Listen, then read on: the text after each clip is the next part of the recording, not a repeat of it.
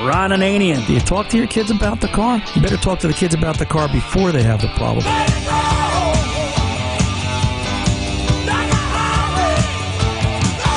The Car Doctor. I get into that and I'm trying to find out how to loosen up the belt.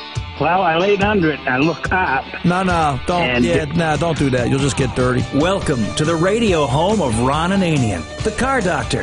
Since 1991, this is where car owners the world over turn to for their definitive opinion on automotive repair.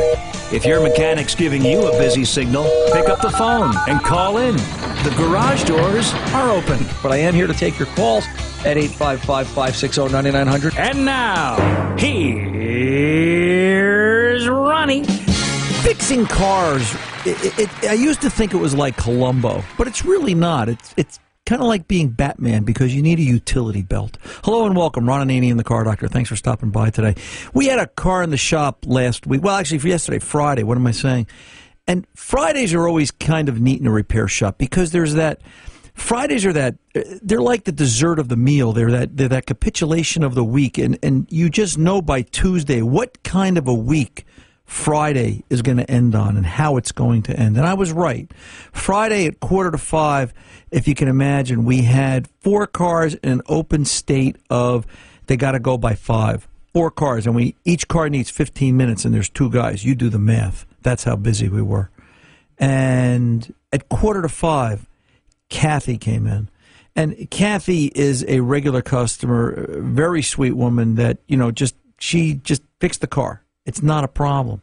She just purchased a Ford Edge, a 3-year-old Ford Edge, and she had said, I know it's going to sound weird, but I've got this issue with I shut the car off. I went to work. I shut the car off, and the fans, or she actually didn't say fans. She said, the car's making this noise, and I don't know what it is.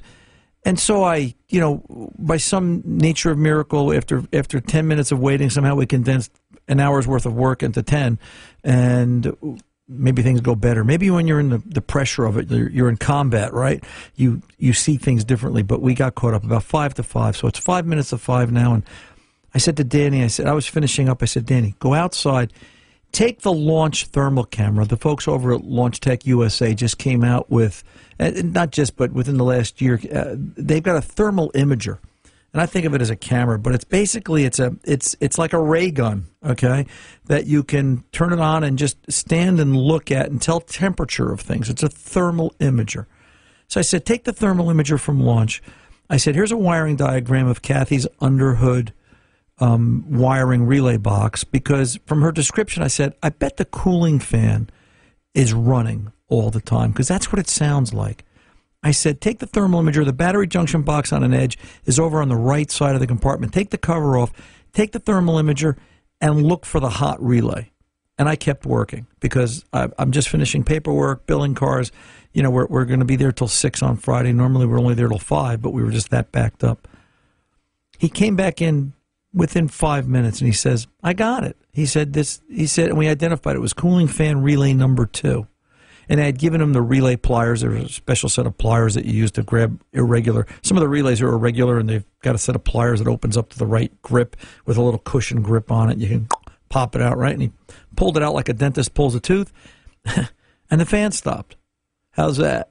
Right? Batman and his utility belt. Within 6 minutes, we had it diagnosed, and we had the bad part, and done.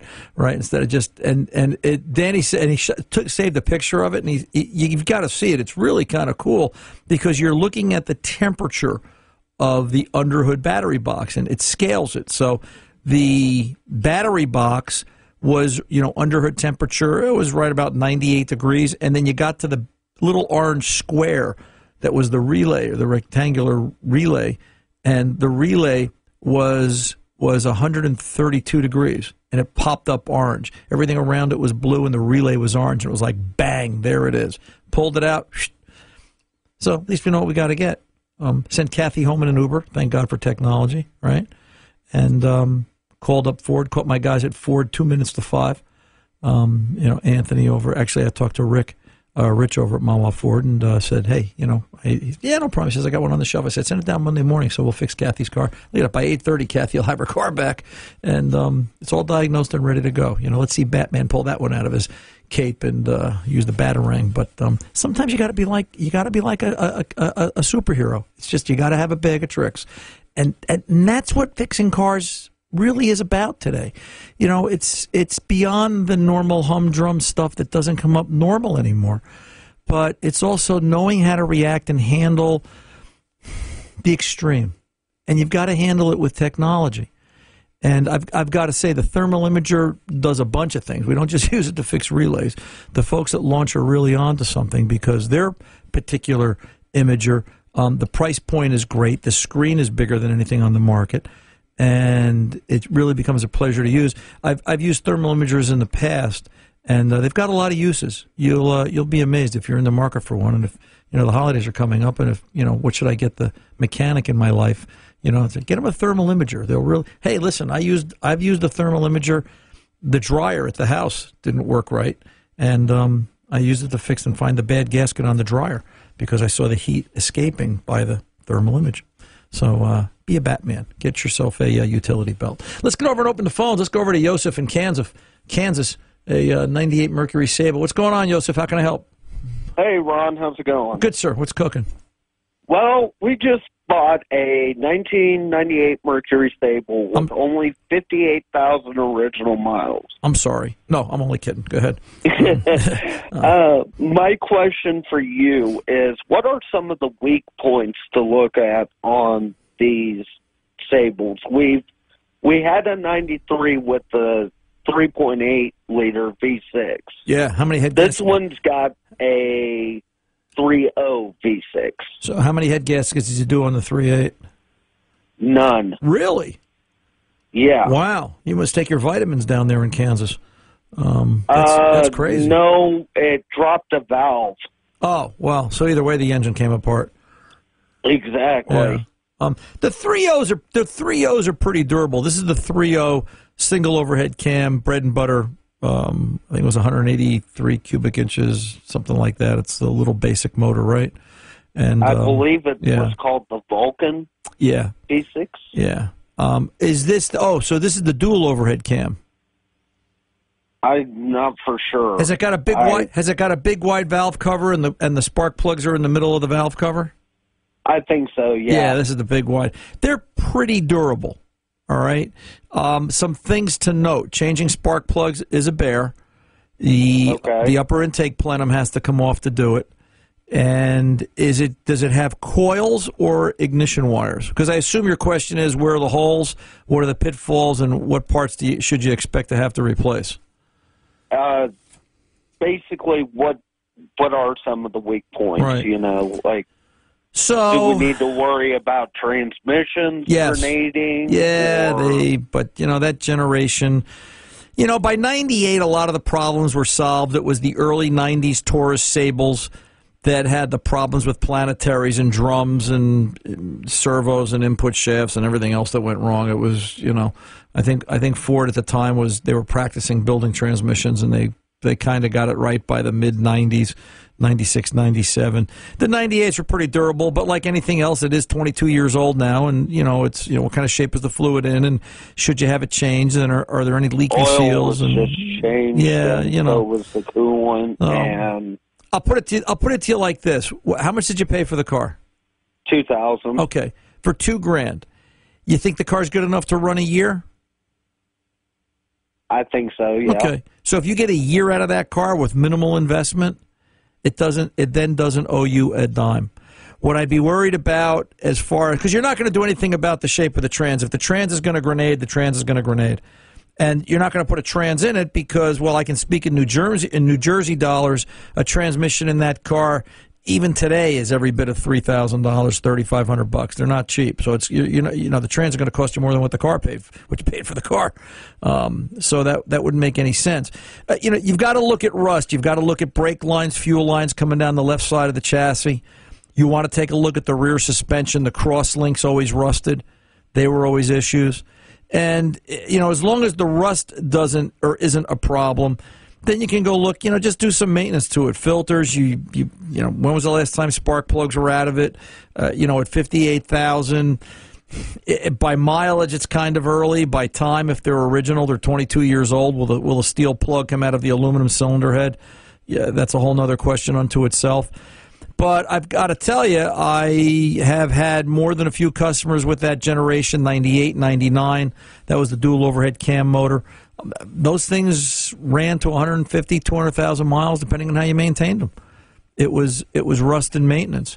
They did go through steering racks every once in a while. You had one that leaked and it filled the bellows. Be sure that the front end, the inner tie rod ends on both sides are good. If you do one, you might as well do both. Take a look at front sway bar links. That was a weak link, no pun intended, as well. But for $2,000, that car might go another 3-4 years. You might be surprised with some basic maintenance. I do have one more question for you, too. Sure. Now, this generation Sable had a 3-speed automatic, correct? Or was it the one prior to the older generation Sable? Because my grandfather had a 99 Ford Taurus that had the 3-speed. That actually could have, if memory serves, that actually had one of three possible. That actually has one of three possible transes. Because it's funny, I was just looking at the pan gasket assortment in the shop the other day. I still stock all three pan gaskets for that generation Taurus Sable.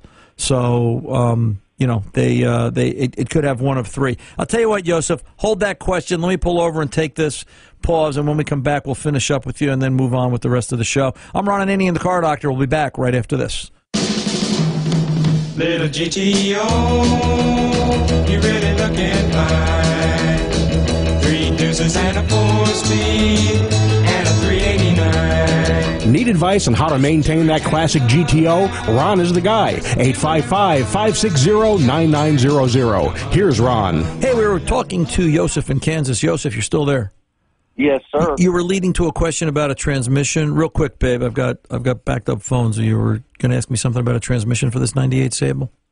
Yeah, did they actually come out with a 3-speed, or because my grandfather's 99 Taurus had the 3-speed with a lockout overdrive. I'm not sure. Well, they did have they had 3 different versions of, or let's say it like this, there were 3 different versions of transmission for this generation Taurus Sable, and I don't remember the exact. I think it was 4TNE. Different transes, different cases. Some of them were 3, some of them were 4. If I remember, I think 2 or 3. One was a 4. I think the 4 was the big option. What's your question? How do you identify it? No, I just was curious to see if they actually did have those. I believe there was 3-speed and 4-speed, but the bigger issue is, and from what I remember, that they all failed and they all had their issues. But again, it's nothing you're going to be able to prevent or stop. It's going to happen. And as I said in the beginning of this conversation, the cost of the trans replacement is going to exceed what you paid for the car. Not saying it's not worth doing, but maybe things are a little cheaper in Kansas, cost of living and that kind of a thing. But at this stage, I would do some basic maintenance, look it over for rust, check the front end, make sure it's good and tight, and drive it. And see what happens. For $2,000, like I said, you get a year out of it. That's a $200 a month car payment, a little less. Boy, that's cheap. Actually, you get 10 months out of the car. So if come July, this car is running with minimal investment, you did good July, August, depending on when you purchased it. So as always, Joseph, I appreciate the phone call, and thanks for following us down there Kansas way. Let's get over to Al in Maryland. Al, welcome to the Car Doctor, sir. How can I help? Hi, Ron. Yes, long-time listener. I learn something from your show every week. Thank you, sir. How can I help? Wanted to ask you about scan tools. Okay. I've got one of the old Snap-on bricks, the MT2500. Sure. And I'm using it with a 99 Nissan Sentra. And that 99 Nissan Sentra had 2 ports on it. It's got the OBD2 16-pin port. Right. And it had a Nissan-specific 14-pin port. Yes. I found an adapter when I first bought that car and I bought the scan tool that allowed me to connect to the Nissan-specific port, and I got the Asian cars cartridge, and I was able to view the data stream. Okay. Everything was fine. Right. Car's got over 250,000 miles on it. Time to upgrade. I got a decent deal on a 2005 Nissan Sentra. This one only has the OBD2 port, doesn't have a Nissan-specific port. So my question is it worth trying to find an OBD2 adapter for the old Snap-on? I looked on eBay, and you can find them, but then they need a personality key. You know, I didn't know that car computers needed a psychiatrist, but apparently... Well, some of the mechanics do, I can tell you that. So... Yeah, I'm sure of that. I mean... so am I chasing my tail trying to use that old scan tool, or should I just break down and buy a decent OBD2 scanner? No, I don't think so. It depends on what you're looking for. Listen, at some point, you're going to be outgunned using that Snap-on brick. It just outgrew its life cycle. I know. So, if you can find a cartridge, one of the cartridges that plugs into that works on that brick, then it's worth it to have the OBD2 scanner capability to buy the cord. What are you going to invest? What could all this stuff be worth? $100, $150 now? Yeah, the ones that I found, of course, they're all used, and God only knows how many times they've been run over by the shop vac. Right. But there was around $50. But then, what do you do with this person? What do you need? What's this personality key thing? The personality key. The personality key was because Snap-on at the time didn't have the capability to. A lot of the other companies did it internally, where they would short pins internally that you would never see it as the end user to identify what vehicle you were hooked up to and how it should communicate on what protocol, whether it was ISO 1850 or whether it was one of the other protocols that were available, speaking computer language, that type of thing. Yeah. But, again... But you need it, though. You need it. What's total investment? If total investment is $150 to keep using a tool that you're familiar with, that you've had good luck with, hey, listen, it doesn't hurt to have two scan tools. Said the guy who has. I know. Says That's the guy who has my 19. Other thought is eventually I'm going to need an OBD2 scanner. Right. So yes, you're extending the life of that scan tool using it, but you know what? $150. It's a backup. Do that. Buy yourself another OBD2 scan tool, something a little more modern with more capability.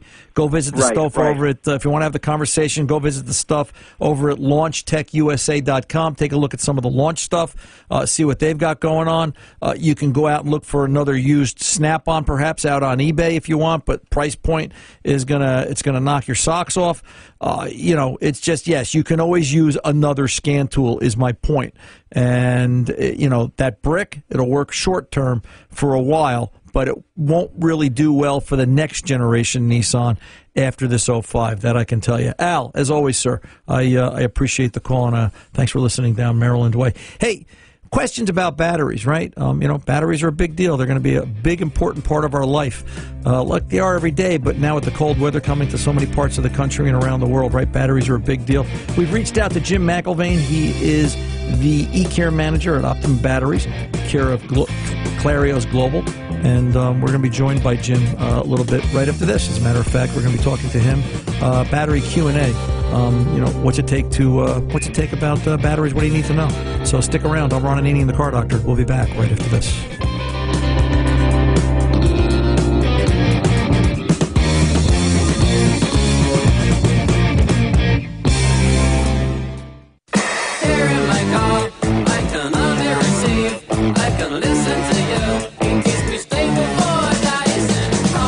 Back. It's a great time of year. Well, every time of the year is a good time of the year to be thinking about your battery, but especially going into the fall and winter driving season. It's it's time for a little TLC for the car's battery because it is the heart of the electrical system today. And it's something you just can't have enough information on, and we thought we would reach out to Jim McIlvaine. He's an information specialist over at Optima Batteries, and we're glad to have him with us here today on the Car Doctor. Jim, welcome aboard, sir. Thanks for having me on. Let's talk about right at the top of the list. I think the biggest question we get from everybody is that about charging batteries. Charging AGM batteries, anything special they need to know if they're out there trying to do so this year? There really isn't. The best thing people can do for their car battery, whether it's an AGM or just a regular flooded battery, is to put it on a charger because a lot of vehicles are being driven around with batteries that are not in a fully charged state because a lot of these newer cars and trucks they consume tons and tons of electricity and energy. Even when they're not being used, they've got OnStar running, looking for a signal. They've got anti-theft devices going, and so it's really helpful for battery performance and lifespan if people, even in their daily driven cars, put their cars on a battery charger even once a month. It makes a difference. Just kind of perk it up a little bit, because you just probably can't get enough, maybe you can't get enough clean, regulated charge, so to speak, in the battery. It's trying to run the car or it's part of the car running. It's easier to maintain it on a once a month charge like that. That does something for it. Well, it's one of those situations where it depends on how somebody's using a car. If they're flying out of the airport and they're leaving their car sit for 3 weeks while they're on a business trip or vacation, the battery's getting discharged the whole time. And if it's a 20-minute drive home, that might not be enough time for the car's charging system to recharge the battery. Or if they've got a 5 or 10 minute commute to work every day, the amount of energy that gets consumed when the battery starts the engine doesn't really get a chance to get replaced if they're only driving 5 or 10 minutes at a pop, and they do that over and over, day after day. The battery eventually will reach a state of discharge to the point where it won't start the car. And then people get into that cycle that everybody knows. It's the dead battery jump start, where your battery's dead, you jump start it, and put just enough energy in it to get it started, and then you get it home and your alternator is getting cooked the whole time trying to recover your battery. And then you wake up the next morning, your battery's dead again. Right. It really didn't get a chance to get fully charged. So you get into that cycle of dead batteries and jump starts until you end up replacing the battery, when really the best thing to do is stick it on a charger and get it fully charged. Right. And make it easier on the alternator, and you'll end up saving the life of the alternator as well. Yeah, I get it. That makes sense. Does ambient temperature affect batteries, Jim? It does, and as we're coming out of the summer in most of the country, that's where the damage really happens to car batteries, especially batteries that are under the hood in hotter climates in the South and in Florida, where I'm at, or the desert Southwest in Las Vegas and Phoenix, areas like that. It's the heat that really damages batteries, but the battery sales really spike for companies once we get into that first cold snap of the winter, because that's when the damage really manifests itself. It's harder to start the engine, the oil's thicker, and it takes more cranking power, and a battery that's been damaged by heat or just getting ready to be at the end of its useful life really gets called into question when you're turning over your engine and it's not going. So that's where people see it. But the great news is just about every major auto parts store in the country is more than happy to try to charge your battery and check it for free if you think you have some issues. They offer free load testing just about everywhere. So if you're worried about your battery, if it's been slow cranking over, take it to your favorite auto parts store and say, hey, could you perform a load test for me on my battery? And especially if they think they're going to sell a battery to you, they'd be happy to do that. Yeah. Does a charge cycle differ? I hear the word Optima, right? And I think about, an Optima battery is just a battery, but it's not, right? Is the charge cycle different for an Optima versus a standard flooded battery? Well, one of the great things about our batteries is that we use pure lead in all our products, and that makes the battery perform better, last longer, but it accepts current much better than a traditional flooded battery that uses recycled lead. We have cast straps that connect our cells. Each 12-volt battery has 6 cells, and we put in these thick lead straps that connect the cells versus we call them tombstone welds, typical black box flooded battery. And those tombstone welds are really a choking point for current flow. So when you have those robust inner cell straps that we have on the Optima batteries, they can accept current and charge a lot faster.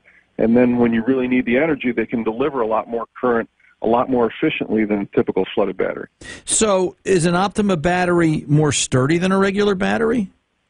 Absolutely. And AGM batteries in general are more robust than a flooded battery. And you don't have to look any further than start-stop cars. And for people that are not familiar with that technology, basically it's like a golf cart, where when you pull up to a stoplight, the engine turns off to save fuel. And then when you press on the accelerator, the engine starts up again.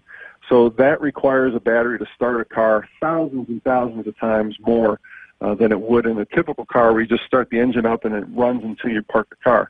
And so those start-stop cars are moving to AGM batteries because AGM batteries are far more robust to handle those heavy cycling applications where they're starting and stopping over and over again, month after month, year after year. So when we say Optima, we really mean Optima AGM, an absolute glass matte battery. Same thing. Yeah, the absorbed glass matte batteries of Optima, it's most of our batteries are familiar to folks with their 6-pack design because they're spiral cell wound. We do have a new flat plate H6 battery that's a direct fit for a lot of European cars, a lot of the GM cars, a lot of Chrysler vehicles that use those H6 sizes.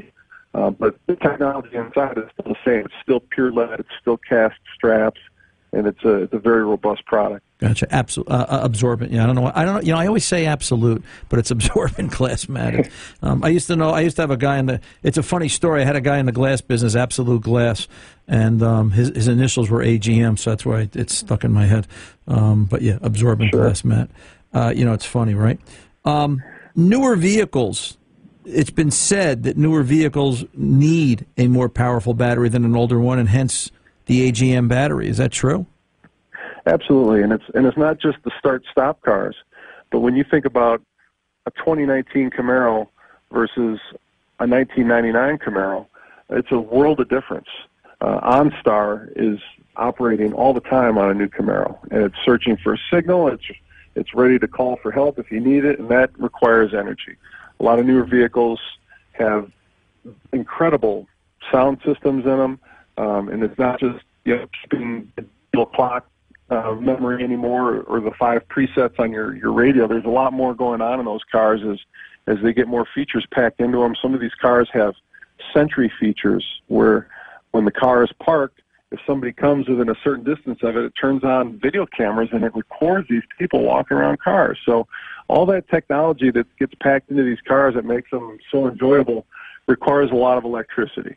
And that includes when it's running as well as when it's parked. So, and hence the need. Yeah, that's why you see car companies moving to much physically bigger batteries, and they're moving them out of the engine compartment. They're putting them in the trunk. They're putting them under seats where they're less prone to damage from heat, and they'll last a lot longer if they're AGM batteries. So you don't have to rip your seats out every year to change your battery out. It could be a 6 or 7 year proposition, right, on replacing those batteries. Right, makes sense. That must be the Mercedes G-Wagon battery.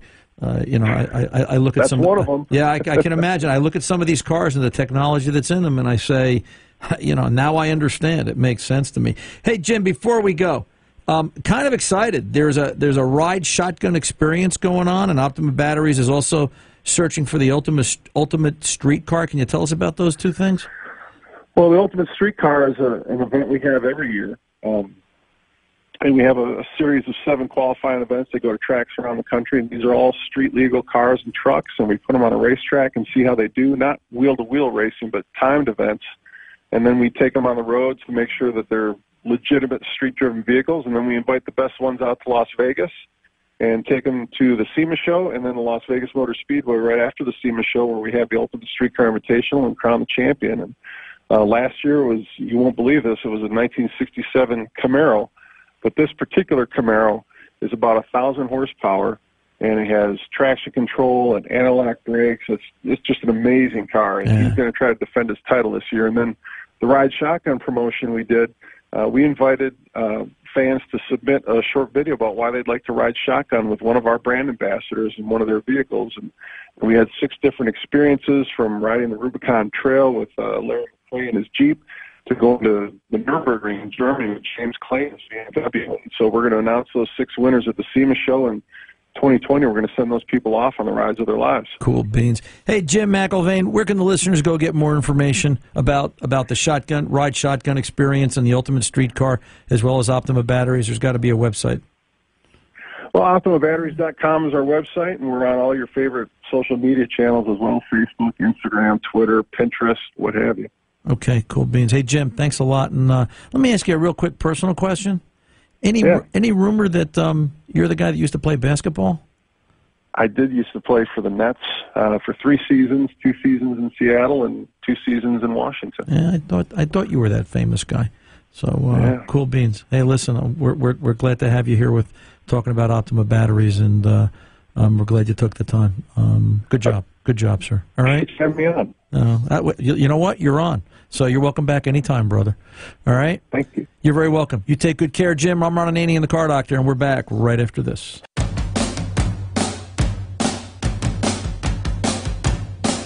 Welcome back. Ron Ananian, the Car Doctor. Let's go over and talk to Isaac in Minnesota, 97 Toyota Camry. Isaac, welcome aboard, sir. What's going on?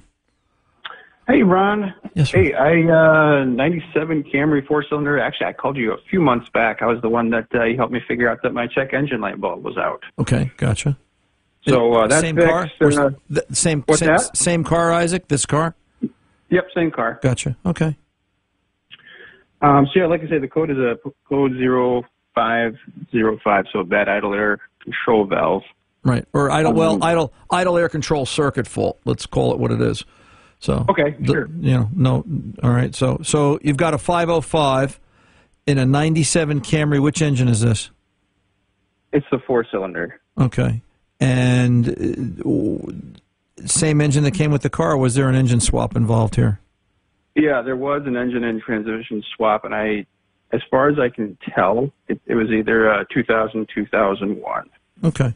So how long has the engine swap been there? I mean, have you had the car a while, and then with this engine swap and, X number of months later this fault code occurred, or has this fault code been there since you did the swap? No, I've had the car since April. I got it from a guy, and he had said he had done the swap a little while back. And when I got it, obviously, I didn't see any codes because, I didn't scan it, but I didn't see a check engine light. Right, and because then I I noticed it kind of had a weird idle, so then I took it to an O'Reilly's, and, I had some codes pop up. So I assume that could probably been there since they did the swap. Right, and now we know why the bulb was missing, because they figured that was the way to fix it. Let's just take the bulb out. The heck with it. And the bulb was burnt out, so I don't know. I don't know if he was kind of being lit or not, but yeah. And the bulb was burnt out because it was on all the time, and I guess yeah, it was either that or that they couldn't afford the piece of electrical tape over the bulb. So, now we've got a 97 vehicle with what we think is a 2001 engine transmission assembly. So what I'd like to do, there's some basics we can go through here, but it always would pay if you can get your hands on a wiring diagram for a 97, and the wiring diagram, if you can identify the engine, let's say it's a 2001, and compare the circuit that you're having a fault with. I'd just like to know, does a 97 operate the same way as a 2001 as far as wiring inputs and strategy? Because what I'm about to tell you will be particular for a 97, all right?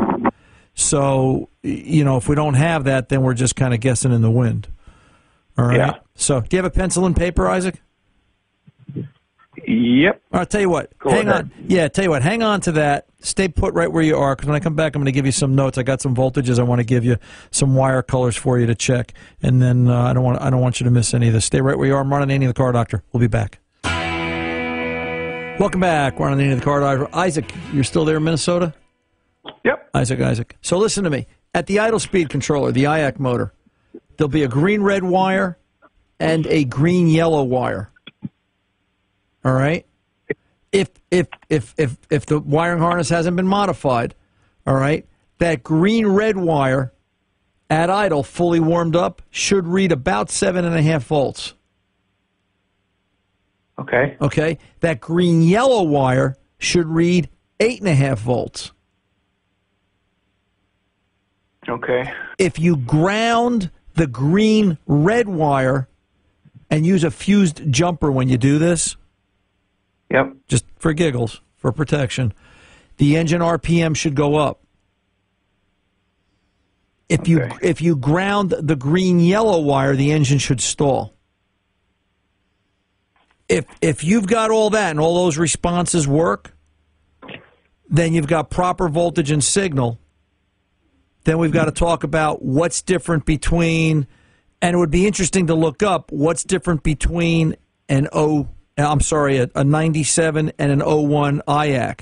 And then again, which throttle body is on this? Did they use the throttle body from the 97? Did they use the throttle body from the 01? Yeah, because that's what I'm trying to figure out is, right. I took it to my mechanic and they put on two different new idle air control valves, and they're still having the same issue. And right. So their thought process is, well, you have a 97 ECM in there, and you have a 2000 generation engine, and so they're thinking we need to get a 97, throttle body and everything on there all together. And I'm trying to figure out if they're going to fix it, but I don't. Well, and I'm going to tell you right now, I would look at wiring diagram. I would match a wiring diagram for a 97 idle air control motor and a 2001, 2000, whatever generation IAC motor this is. If they're different, count the wires, look at the colors, then you've got to figure out which one you have and then get the one that matches the car, because your mechanic's right. You're working with something that's a 97 controller, and that's really what you want. So do that. Call me back. I'm Ron Ananian, the Car Doctor, reminding you, good mechanics aren't expensive. They're priceless. See ya.